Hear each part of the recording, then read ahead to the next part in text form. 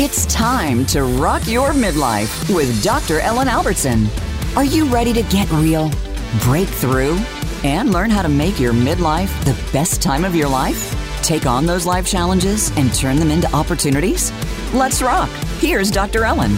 Hey everybody, Dr. Ellen here, the Midlife Whisperer. Welcome. We have an awesome show planned for you today. If you are a new listener, I'm so thrilled to have you here. And if you're returning, thanks for listening again. We have listeners all over the world. And today we are actually going to be talking about things happening all over the world, transforming ourselves, transforming the world. I know we have people from Australia, from the UK, from Spain, from Japan, from Russia, from Ukraine. And it's just so lovely to meet all you amazing midlifers here and help you rock your midlife. So I have a question for you. Are you feeling stuck? Because this is something that I hear from midlife women all the time. And are you wondering how you can change your life and have a bigger impact on the world? Well, today's show is going to help you step outside your comfort zone and transform the world.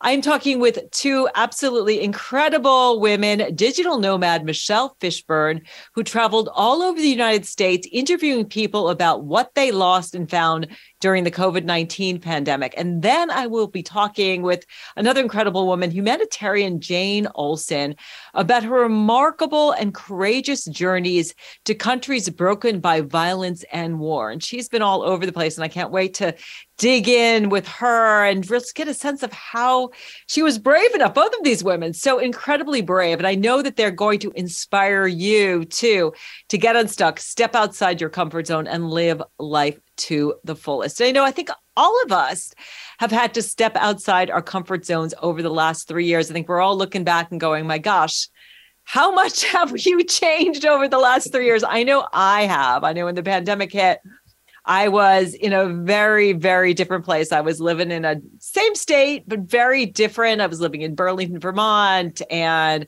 I was trying to break up with somebody and go out on my own. And now I am living kind of way out in the country on this amazing romantic island with an incredible man. I got engaged during the pandemic, and I also went through breast cancer, which was crazy.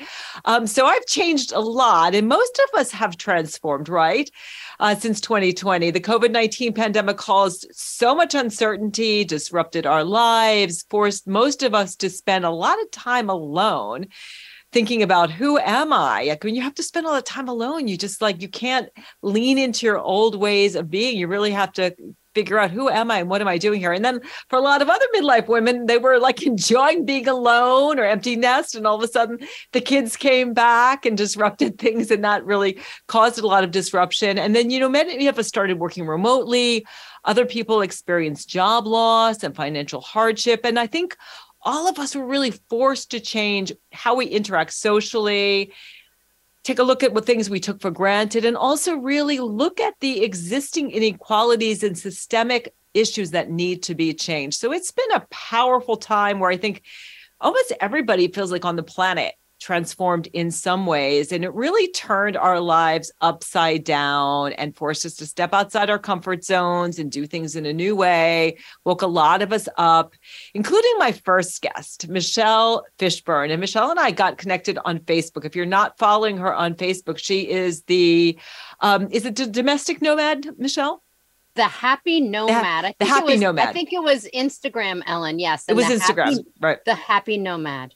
So we met on Instagram, and this woman is definitely traveling the country in an RV is on my bucket list. My man, Ken, and I went to the world's largest RV show back in September and, got in RVs that were ridiculous with fireplaces. I mean, you can deck it out. It's amazing what you can get, but that's kind of been a dream of just to get a smaller, what you're doing the truck camper kind of thing. And so I've been following her and oh, wow, she is so cool. But during the 2020 COVID spring, she lost her job and could not find another, notwithstanding months of trying. At the end of July 2020, when the lease on her post-divorce house was up and her youngest was off to college, Michelle found herself without a house, a spouse, a job, or kids to take care of. Talk about a shakeup.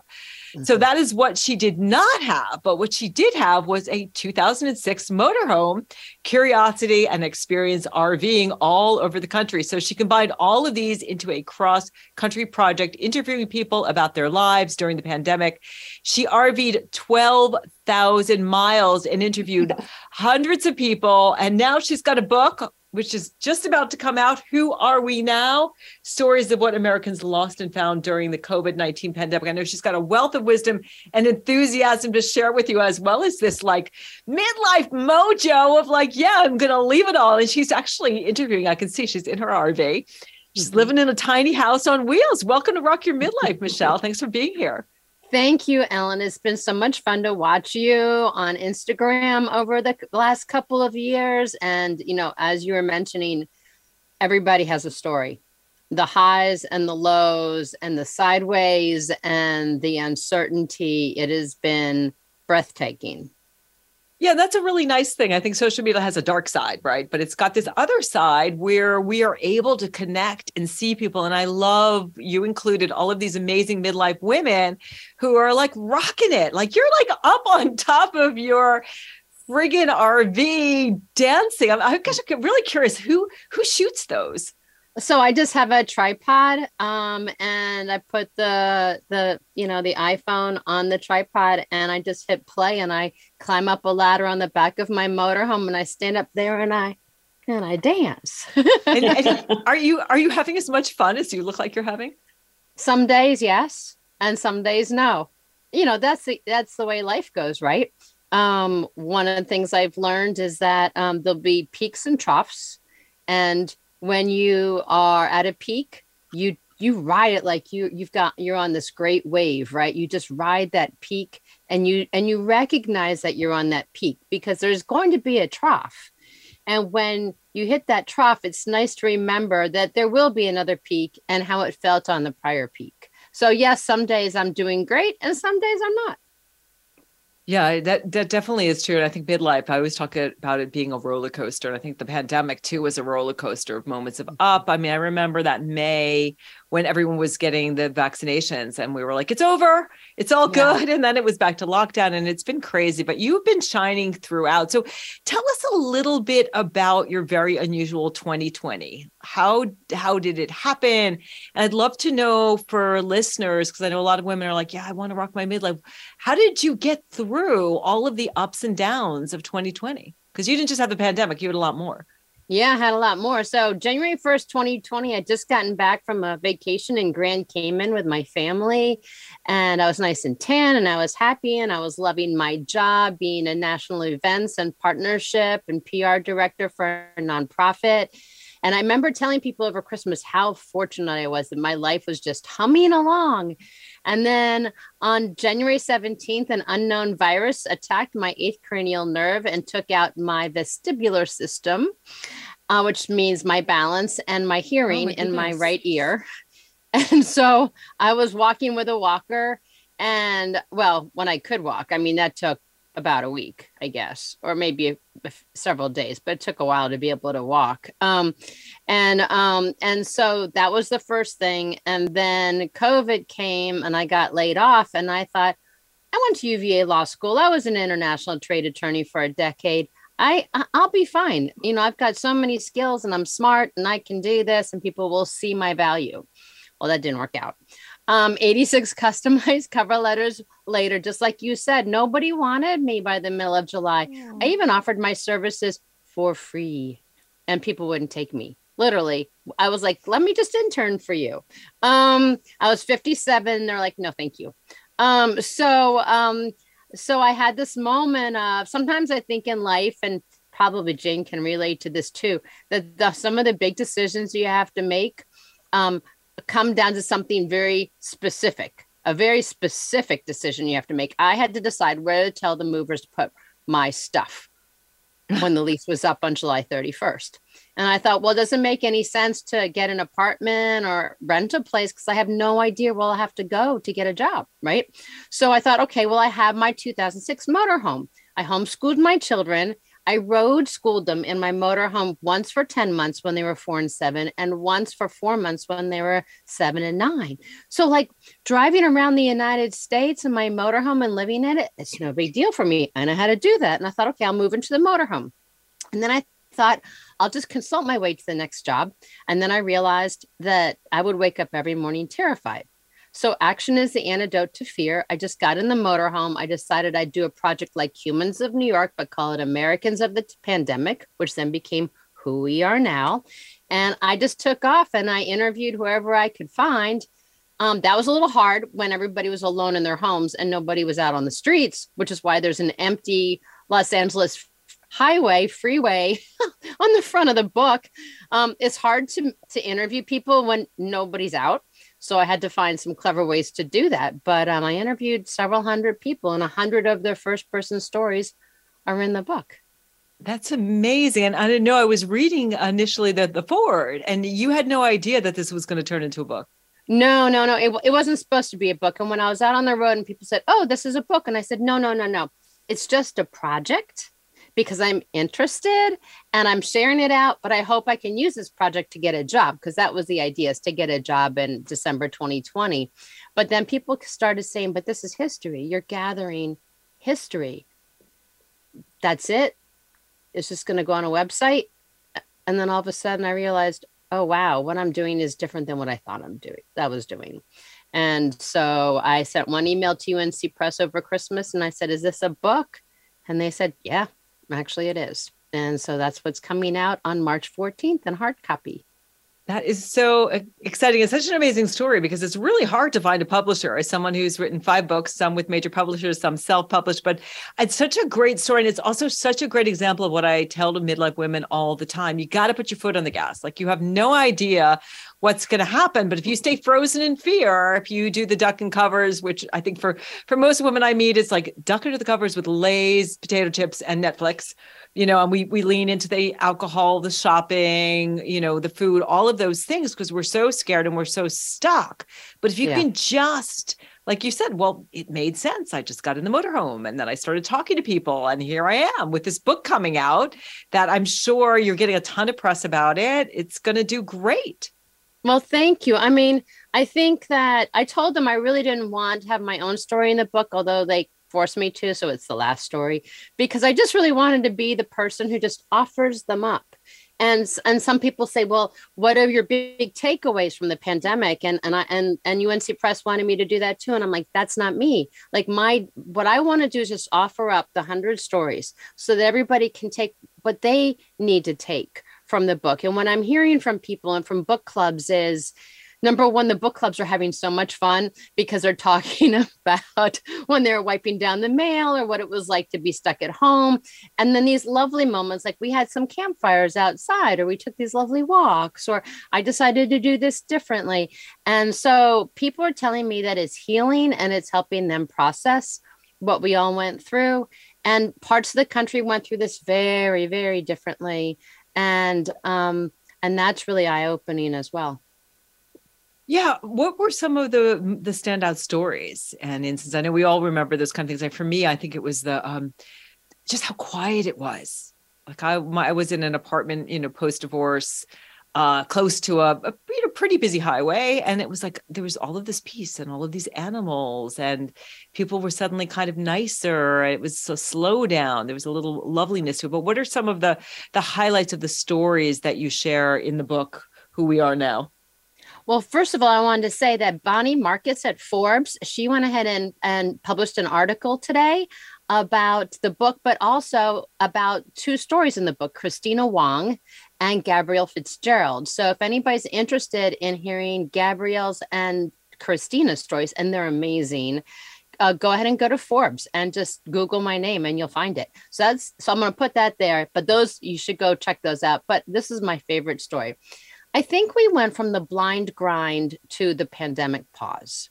And that during the pandemic pause, we all really started thinking about each other. I mean, I think everybody started thinking about each other. And I think it started when we saw the people in Spain on their balconies, hitting pots and pans and singing. And We kind of all just looked up a little bit. And my favorite story about that is I was between Marfa and Alpine, Texas in January 2021.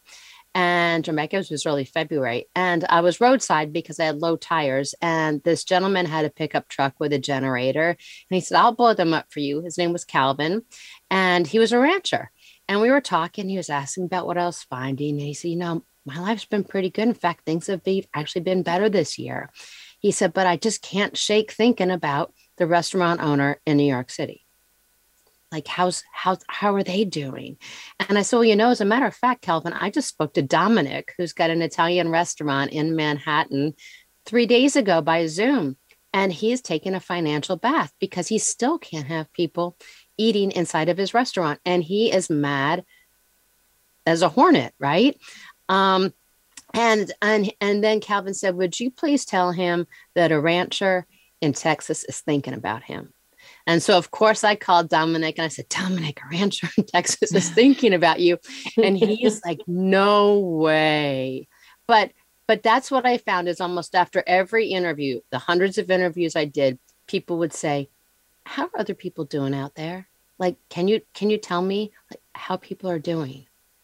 We all wanted to know. And I think, here we are, March 2023, 3 years later. And I think if we're not back to the blind grind, it seems like we're very close to it. So that beautiful period where we're each spending a little bit of time each week, just thinking about each other, hopefully that still sticks with us. Because I think it was a beautiful part of who we are when we think about other people. Yeah, that's a beautiful story. And it really is true that we all are connected and that the internet has made us even more connected. Like I feel so connected to you, even though we've never met and I've seen these Right. beautiful pictures. I feel like I know you and we can see all of these stories of people all over the world. And that's just how we really do care. And when we care about other people, it lights something up in ourselves. Like human beings are naturally altruistic. We like to care and nurture and support each other. Mm-hmm. That is so true. So I want to get back to a little bit to your story, because I think it's so, we're about the same age and it's so relevant for midlife women. What did you do when you were frozen with fear? What did you do when you were like, oh my God, I don't know where I'm going to live? And oh my God, where am I going to get money? And nobody wants to hire me. And I can't believe this. I'm, 57 years old and unemployable, but I'm a lawyer and I have all of these skills and abilities. What did you do to go from that place of just like, I just want to give up. This is exhausting. I can't do this. And during all of the pandemic, I don't know how close to then you were divorced as well, but how did you get over that frozen from fearness? Well, I think it was a gradual process when I started to realize I was having a hard time getting a job and I needed to reorient my thinking. I got out a super huge, actually I went to the thrift shop, got a super huge whiteboard and I wrote limitless on the top, just limitless. And I wrote down things I enjoyed doing and things I was good at and places I wanted to go and dreams I had. And I didn't judge any of them. I just threw them up there. And it sat there like that for several weeks. And I'd walk by it, I'd look at it and I'd think. And so that was, I think, the beginning of the germination. I love that book, Who Moved My Cheese? I recognized that my cheese might be getting moved and that I would need to think about the maze that's out there and where else I was going to have to go to get the cheese. So that was the first part. And then the second part was that concrete moment of, okay, you can't live in your house anymore, where you're going to live. And that was the motorhome. And then the realization that I couldn't live in just one place where I'd wake up every morning terrified. I had to do a run, Forrest, run thing. And then the Humans of New York piece. But still, even though I had all that together, in the early part of August, when I took my daughter to Hilton Head, right before I took her to college, I'm sitting out in the beautiful day, sunny, at the beach, feet in the water. And I thought to myself, I don't care if I live another day. Now, I wasn't going to do anything about it, but I was pretty certain that the rest of my life was going to be gray, that I was just going to get a job that was going to pay an income, and that the best part of my life was over, which was raising my kids, and that I was done. And I was just going to live as a shell of a person for my kids and my parents. So I guess you could say that was the nadir, right? Yeah. But then since I had already said I was going to get in the motorhome and start going, that action is the antidote to fear. That really kicked in. And though I think this is really the kicker, I wasn't thinking about myself. Every day when I woke up, I was thinking, who can I meet today? Oh my gosh, that story I heard yesterday. Oh, what's this person going to say? And so I thought about everybody else except myself during all those months, all those 12,000 miles. And I think that really saved me because I don't know, it just flowed. And I know I'm sorry. I don't have anything to go with that because it's the first time I've said that. Yeah. And I so, just as a compassion, I so appreciate you sharing the vulnerability. And for people who are listening, because I know a lot of women are at this place where, the kids have left and they're feeling like that was my role. That was my job. And then you had divorce. Okay. Now my husband's left and now my job's left. And now I don't even have a house. Like, who am I without all of this identity fixtures in my life? Who we are now. Who we are now. And divorced, alone. I'm still standing. Yeah. I'm dancing on my motorhome, right? But in all seriousness, I think one of the keys was, and I didn't realize I had done this until somebody said it, not about me, but as a principle. Whenever there is scarcity, there is also abundance. And what I've realized in retrospect that I did was the scarcity was I didn't have a job. The abundance was time. I had so much time, it was uncomfortable. I had so much time, it was embarrassing. And I went ahead and used that time, leaned into that time, and created something that got me either back on track or on a different path that I'm enjoying just as much, if not more. So, and my father, and I won't go into it right now, but my father used that same principle to save the astronauts on Apollo 13. So I know that it works from a scientific point of view. It also works from a life point of view. Whenever there is scarcity, pause. Don't focus on the scarcity. Say to yourself, what do I have in abundance? Yeah. And that's just such an amazing example of law of attraction, right? Like getting a whiteboard and just going limitless, looking at all, because we always have so much. There's always an abundance of trees, an abundance of air, an abundance of water, and an abundance of love, and an abundance of connection. And I had no idea, because I look at you and it's interesting with Instagram. Again, it's that, that the shadow side, the good side, because we're all like, looking like how great we are. Like even when I'm getting radiation treatment with breast cancer and I'm like dancing around in my shiny shoes, like, yes, I'm getting radiated. But, but then we're also showing the vulnerability, but you looked like, I've always seen you as just this amazing, fun superwoman. So I appreciate you sharing that you had this moment where you were just like, I've absolutely no idea. I've hit rock bottom and I don't know what's going on, but you got in action. Like you took major steps. You got in your RV, you got that whiteboard, you remembered your dad. And it sounds like you also really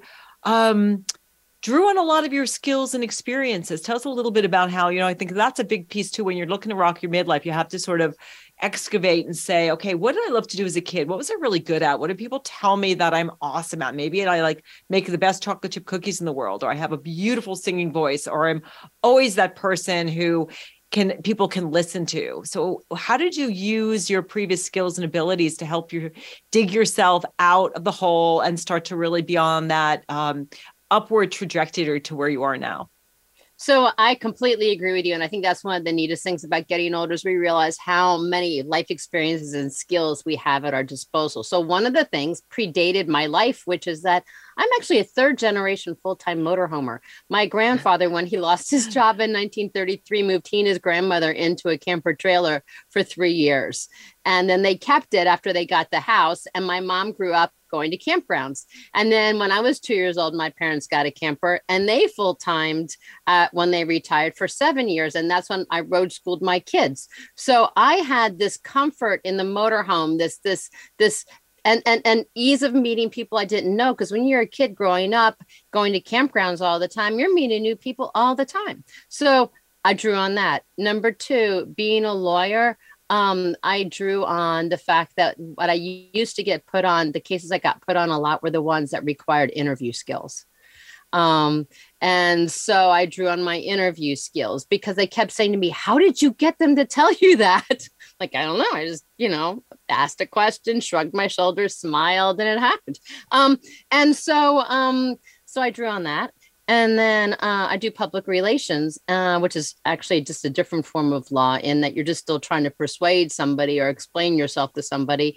And so I knew how to connect with a broader audience. And I had done a website for nonprofits, but my friend Charlotte White put together my amazing website. But it was all those skills and my time, being on a volunteer for nonprofits and everything over the years, it just all came together.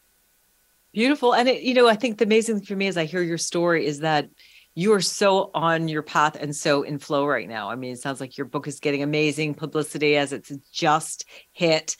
And, if you're listening, you need inspiration. If you are at rock bottom, here are the lessons, get that whiteboard, write Limitless on the top, take a look at all the skills and abilities that you have, get support, connect with other people, and, bring in some of that law of attraction stuff where you believe that there's more. And I think every single midlife woman who stands up and reinvents herself, we are all giving each other permission to shine. That's what I love about this space is nobody's competing.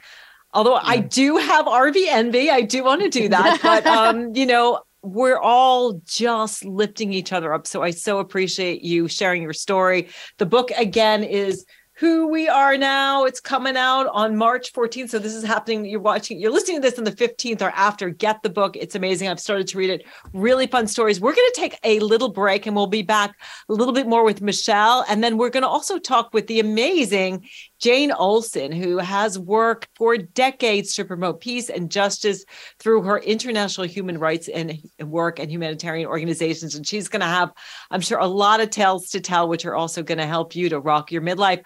Taking a little break and we'll catch you on the other side. It's time to get real, discover who you are, and get the tools to navigate your life. It's time to rock your midlife with Dr. Ellen Albertson, the Midlife Whisperer. Your midlife roadmap is the blueprint you need to roll with change, transform yourself, and create a fabulous second adulthood. Get answers and solutions for whatever you're up against and transform problems into opportunities. Make your next life chapter your best chapter with Rock Your Midlife every Wednesday at 11 a.m. Pacific, 2 p.m. Eastern Time on the Voice America Variety Channel. Midlife can be challenging. You may be sandwiched between growing kids and aging parents, dealing with menopause and trying to find work-life balance. Or maybe your life looks good on the outside, but inside you're feeling stressed and overwhelmed and wondering how to get your confidence and joy back. You need someone to help you get real, discover who you are, and navigate life. Hi, I'm Dr. Ellen, the Midlife Whisperer, and I'm here to help. I've worked with hundreds of midlife women, went from surviving to thriving at midlife myself, and literally wrote the book on this pivotal time period, Rock Your Midlife, 7 Steps to Transform Yourself and Make Your Next Chapter Your Best Chapter. Think of me as the one-stop shop for all your midlife needs. I'm a psychologist, nutritionist, and board-certified health and wellness coach with 30 years of experience empowering midlife women. I provide nutrition consults, life coaching, and free resources to help you transform your body, your mind, your career, and your relationships. Feeling stuck? I can help you figure out how to live authentically with joy, passion, and purpose. Every Wednesday here on Voice America Live from 2 to 3 p.m. Eastern Standard Time, I share my passion for making the most of midlife and my expertise on the most pressing midlife issues, from changing family relationships, managing stress, and securing enough resources to rediscovering yourself. I also interview experts from around the world to help you navigate your life. For more information, please visit my website, themidlifewhisperer.com, for fabulous resources, including my free gift, 10 tips to rock your midlife. That's themidlifewhisperer.com. Hope to see you there soon.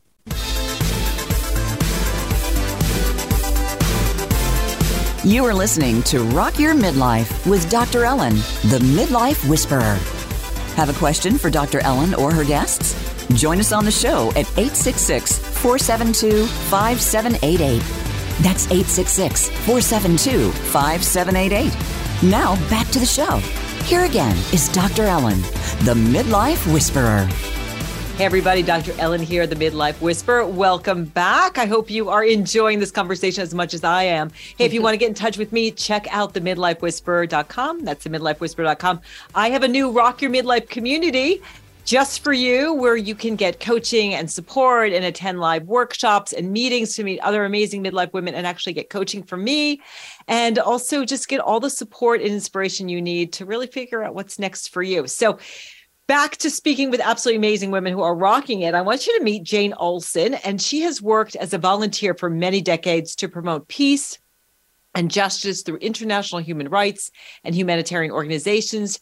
She chaired the International Board of Trustees of Human Rights Watch from 2004 to 2010 and served as a co-chair of the Women's Refugee Commission, as a founding board member, chair of Landmine Survivors Network, Survivors Corps. She gave leadership to LSN for 12 years. She is the author of an amazing new book called World Citizen, detailing her travels across the world with humanitarian and human rights organizations in war-torn and troubled countries. It's a truly amazing, beautifully written book. She has been to Nicaragua, Ukraine, Cuba, Serbia, Vietnam, North Ireland, and so many more. I know you will be inspired by her and touched by her stories. Welcome to Rock Your Midlife. Such an honor to have you here, Jane. Thank you, Ellen. And I want to say it's quite brilliant that you paired me with Michelle, because we both have been taking journeys, yours around the country, mine around the world. And our main gifts are what we learned from the people we met. Mm-hmm. And that's really, that was the focus of my book too. You know, everywhere I met, it's always about the people and people living in very devastating conditions. But I want to ask you, were there ever any incidents where you really feared for your safety? And I'm talking especially about people that you encountered. Never. Not a single time. Now, if you want to take me all the way back to when I road schooled my kids when they were 4 and 7, our very first night, just the three of us out on the road, we were out in Missouri, and we were at a state park that had nobody there, and it was dark, and there was no campground host, and there was a beat up old sedan that was driving around, and I just did not feel comfortable. And so I said to the kids, we're going to drive back to that Walmart and we're going to stay there. And we did. And so I was grateful that Walmart was there, but I've never, ever, other than that one time where it's just like a little bit on the back of my neck, I've never felt any fear and never had any incidents. Well, good for you for listening to your knowing, following your knowing. But certainly dealing with so much fear in terms of like life circumstances too. And I think the universe is always giving us lessons to grow and face our fears, right, and do what we need to do. And usually we find that when we face our fears, everything we want is on the other side of fear. Right. So speaking of fear, so I have the same question for you, Jane. I know reading, I've started to read your brilliant book and your writing is beautiful. Did you study writing at all at any point in your life? I did. Yes. Creative writing and journalism. I was trained as an investigative reporter and photographer. So you see there are more than 200 photos, my own photos in the book. Yeah, it is. It's beautiful just seeing people and connecting with people and seeing that we really are one. So tell us, about a couple of before we sort of dig into your why and how you got there. I'm just giving you the same question that you asked Michelle. Tell us about one or two incidents where you were truly in danger and how did you deal with that fear? Well, I put one chapter in the book that is called A Rude Awakening. And it's an incident that I never told anybody about. I didn't tell my husband. Other than the woman I was traveling with, I told no one. And it was during the ethnic cleansing war in Bosnia-Herzegovina in the former Yugoslavia.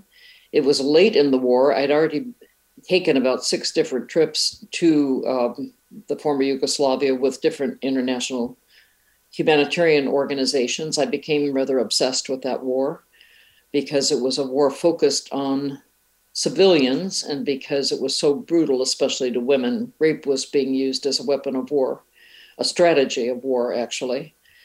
And in this particular case, it was late in the war, and most of the remaining Bosnian, ethnic Bosnians who were still in the country had been pushed into the center of the country. And it was, towns that, villages that used to have a few thousand people now had 50 and 60,000 internally displaced people.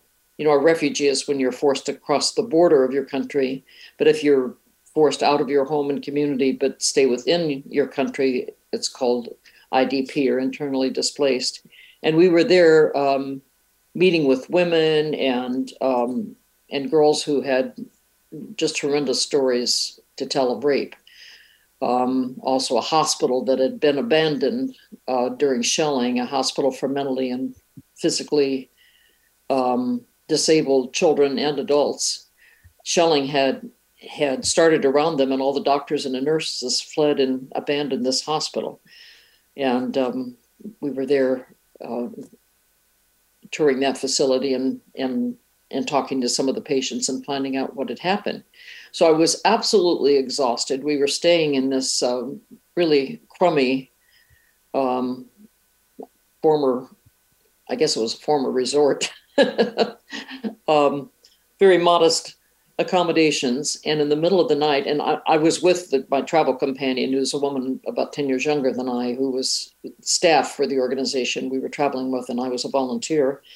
But I really had much more experience than she. And in the middle of the night, there was a knock on our door, and we were in twin beds. My bed was right next to the door, so I jumped up and opened the door, and here were 2 men, very, sort of dirty and whiskered and exhausted looking men. One of them spoke a bit of English, and he said, "We want you to come with us. I have evidence of torture and rape that's been perpetrated against our people." At the time, I was on the board of Human Rights Watch, and so, of course, my ears perked up. Evidence. So I told my companion to get up, and we threw on jeans and parkas. It was late fall and very cold. And we went out, very stupidly, went out and got in this car.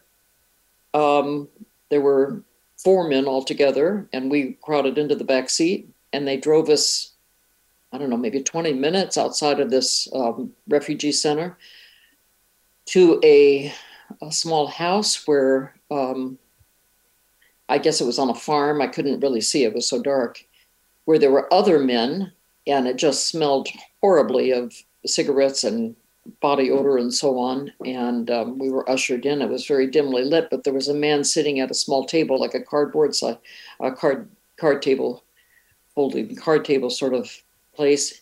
And in front of him, he had all these pictures of torture, pictures that had been drawn of how, in this case, the Serbs were the primary perpetrators. The Serbs had tortured Bosnian civilians. And he said he wanted us to know about this, and he wanted me to go back and tell the President of the United States what was happening. I was fascinated by the drawings. First of all, they were very well done. The person who did it was an artist of sorts, but the pictures were showing like a baby being thrown down a well, another small child being thrown into a bonfire, a picture of a man who's had each of his legs tied to a different tractor, and the tractor was driving off in a V formation, splitting him. I mean, horrendous things. And I suddenly realized that I knew that these men were Bosnians, and they were resistance fighters, Bosniak resistance fighters. But I looked at my travel companion, Angela, and I realized that we had no idea where we were, how stupid it was to be there. I asked them if I could take the drawings and leave, and they said, no, you can't. And I hadn't brought, this was before cell phones, cameras and all that. I hadn't brought my camera. And I just realized we had to get out of there. So I said, I promise I will go back and I will report this. I've memorized every detail. Please take us back to the hotel. And they did. And the sad part of this is, I felt that I've been completely irresponsible and ridiculous to even open the door in the first place. But I'd put myself and my companion in danger, and I never reported what I'd seen. Human Rights Watch could not have used it because I didn't have any names of evidence. I didn't have names of the perpetrators or the victims or dates or any evidence that could have been used. So I never told it. But when I was writing my book, I had finished the chapter of the incident that preceded this. And I got up at 5:30 in the morning, the next morning, and I went to my computer, and all that chapter just came out of me. I felt like it had to be told, but it had to be told in a really honest way. This is an example of something really stupid that I did. It ended well, but kind of as a warning to others. War zones are not for tourism. No, I'm glad to, gosh, that's a horrific story on so many levels. And I'm glad that you were okay. And I guess my next question is how did you get into this career as a humanitarian in earnest in your 40s? How does this come back? It's not like someone always wakes up one day and says, well, I'm going to go out there to some of the scariest places on the planet and see what I can do to try to alleviate some of the suffering. How did this come about? Well, one step at a time is the real answer. And it kind of came to me. I've always been a volunteer. In fact, I was elected into quite a prestigious women's professional organization as the only person who never had a paid job, really. I was a professional volunteer, but had a lot of leadership positions. And I got involved during, as I said, I was trained as an investigative reporter and photographer. So I've always been interested in the news, an avid reader of newspapers, always been interested in world events. And I got engaged when I was quite young in the nuclear arms race issue during the Cold War. I really rather focused on the Cold War between the US and the Soviet Union. And in the early 1980s, we had a massive influx of immigrants coming from Central America, much like happened during the Trump administration, caravans of people coming, especially from Nicaragua and El Salvador, because of a war being fought there. And what was happening is, the US and the Soviet Union had so many nuclear weapons, we couldn't engage each other in war. And I hope to goodness we don't do it now. Because we could eliminate all life on Earth. So we had proxy wars in third world countries where we supported what were truly fascist dictators, and the Russians supported communist revolutionaries. And that's what was happening in Nicaragua and El Salvador. So I was invited to go there with a group of 3 other people from Los Angeles on a 2-week investigation of really witnessing meeting people all over the country, but looking into whether what our government was claiming about the threat to U.S. democracy being posed by these wars, or whether, whether there was any truth in that, whether it was an exaggeration. And of course, we found the latter was a great exaggeration. But I met so many amazing people. So listening to your stories, Michelle, makes me realize that it is always about the people. One of them I met was a young woman who I wanted to see what kinds of programs they had, social programs that they had for the very poor people who had been displaced from their homes during the war and so on. And we went into a center where women were being taught to use sewing machines. They were being taught a trade, and I was told that all these women in this program were former prostitutes, and that they realized that that was a very dangerous profession, and they were trying to improve their lives. And so I connected with one young woman who had her children there, and I mean, she just stayed in my heart. And you see victims of war, and so often it is the women and children that are suffering the most. But then what happened is, as the Soviet Union broke up, Ukraine was the first republic in the former Soviet Union to start demonstrating for peace. And I was invited to go on a peace mission where 100 Americans were invited to go on a boat in Kiev, from Kiev to Odessa on the Dnieper River, with 100 Soviet citizens, mostly Ukrainians, some Russians also, and clearly KGB. And that was in 1989. And we went on all these cities that you're seeing now, Zaporozhye and Dnipro, and all the cities that we're seeing now being bombed and shelled by the Russian aggression. And they had been completely closed off to all outsiders, because that was a major center for military weapon production and also nuclear missile production. So people who lived in these cities were not able to leave and come back unless they were involved with the military or government or something. And no outsiders, even Soviet citizens, were allowed to visit them. So we went on this boat, stopped at every port, and we were the first foreigners that they'd ever seen. Wow. And I just so love the Ukrainian people. I mean, it was a festival everywhere we went. And I, as a journalist, I always carried a journal and a camera, and I took pictures of everyone, and I had them write their names in Cyrillic, and then I identified what pictures they were. And when I came back, I wrote letters to each of them and sent them these photos.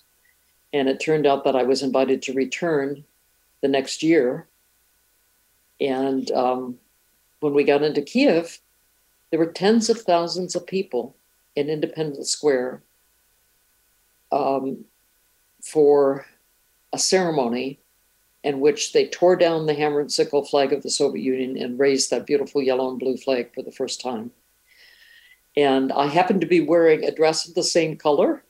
And so, I mean, it's just total coincidence. And I had my oldest daughter with me, and we were pushed forward and given flags, and we were up on the platform, dancing and waving our flags. It was the first moment that they brought out those flags. And that was in August of 1990. So I am watching this war against the Ukrainians with great sadness, because I'm hearing from many people. They're writing me about their experiences, and especially the men I met who were teenage boys at the time are now guarding their cities and wearing camouflage and going out at night, even the professional men who've never held a gun before. Yeah, I can imagine that it's very hard. And as I'm starting to read the book, I guess that what is in my mind is, how do you keep your hope? Or how do you not get overwhelmed? And that is something that happens to me so often, is I see all the suffering in the world. I read the paper every day and I look at everything that's going on, and I just feel like, our people who are listening, I feel like, what can each one of us individually do? How do you keep that light and that hope and faith that what you're doing is making a difference, and also not let the suffering that you're encountering overwhelm you? Well, I think it would be a great disservice to the people that you're visiting if you broke down. Certainly, I got tearful. I had my heart broken many times. There was a lot of sadness. But the joy and the hope is in the encounters with people.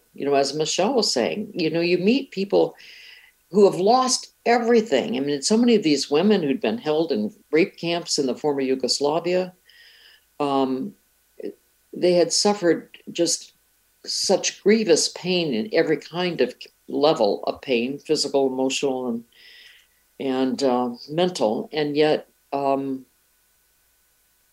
they reached out so joyfully and were so glad to have someone who was willing to just sit and be with them, just to listen. And that's what gives me the hope. I saw so much resilience of the human body and resilience of the human spirit. And that's what gives me hope. And everywhere I went, I saw, especially women, because 80% of refugees are women and children, women forming communities. And there was one incident in the former Yugoslavia where there was a community that there were several thousand women and girls who'd been held in rape camps and been just tortured and abused horribly, who were rescued and trucked into this one center. And I met a woman named Mincy, she had seen her father and her husband killed. She had a young son with her. Her young son, since he hadn't spoken a word since his father had died, she'd been held for weeks and weeks and gang raped all during the day and night. I mean, just horrendous, horrendous story. But she said she had to stay alive for her son. And then she realized that she at least had a son and had a husband, but she saw all of these hundreds of teenage girls coming in to this safe zone and realized that they had been much more, they were much more devastated than she, because they had really lost everything and they had no family. And she reached out to help them and to get other older women to help these teenage girls. Yeah. So it is through that, there is a healing power to being able to know that we can make a difference and we can help other people. We only have a few moments left, and I know Michelle's been listening intently and she's got a question for you. So when I give her an opportunity, Michelle, do you have a question for Jane? Jane, I'm really intrigued. And one of the things that I had thought when I headed out in 2020 is that I was going to find people being despondent and people who were depressed and the people who lost somebody or the people who infected somebody. But what I found was the opposite. I found what I think is pluck, spirit, and determined courage. And I'm wondering if that word resonates with you about what you found. Absolutely. Pluck is a very good word, but I'm going to use the words of Mincy. She said, "We are survivors. We refuse to be victims." Mm-hmm. And she formed a society of women survivors of war crimes. And 800 women had joined, women and girls. And they had to pledge that they would never hate or seek revenge, that they would forgive those who captured them, who tortured them, because they realized they were being ordered to rape and torture. And she said, only if we see ourselves as survivors and refuse to hate can we break the silence of this chain of violence that our country has gone through for so long. And there is a huge difference between seeing yourself as a survivor or a victim. Absolutely. That's huge. That in the darkness, it's like the human spirit can shine brightly. And I think that's something that, part of what drives me, and I think so many of we midlife women is, because the Dalai Lama says the Western women are going to say, we're going to save the world. Yes. Because the world is going to, everyone says going to hell in a handbasket, but there's certainly lots of really devastating places. And people like yourself and Michelle, both of you are just such beautiful lights to, trying to make a difference and finding that connection with other humans and realizing that we're really all in this together. Right. It's always the human story. And we are all one. I think we are energetically connected.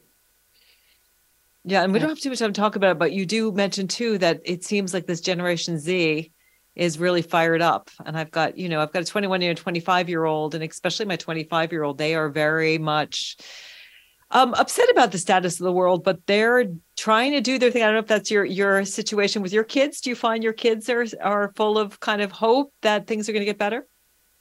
Mine are feeling a lot of anxiety and fear, and that is creating anger and a desire to do something. Yeah, it's coming from that anger place. And we have to, we're almost out of time. So I want to make sure that I give both of you guys an opportunity for people to reach you. Michelle, it's Who We Are Now is the book. And what's your website? Just go ahead and go to whowearenow.us. Pretty simple. You can find everything there. Whowearenow.us. Read the book. It is fabulous. And then your book, Jane, where can people get your book? World Citizen, also amazing, amazing book. And it's worldcitizenthebook.com. Okay. And I have just released the digital, and we'll be posting the Audible book in another week or two, which I narrated. But I want to tell you quickly that I am pushing the definition of midlife. That's okay. You're 80 years old, and I have 8 grandsons who are all college age. All right. Well, it's beautiful. You're welcome to the club. So, ladies, thank you so much. Everyone, thank you for listening. Check out their books, and we'll see you next week. Thanks for watching. Thanks for listening to Rock Your Midlife. We hope this episode has helped you get real, discover who you are, and get the tools to navigate your life. Until we talk again, have a fantastic week and go rock your midlife.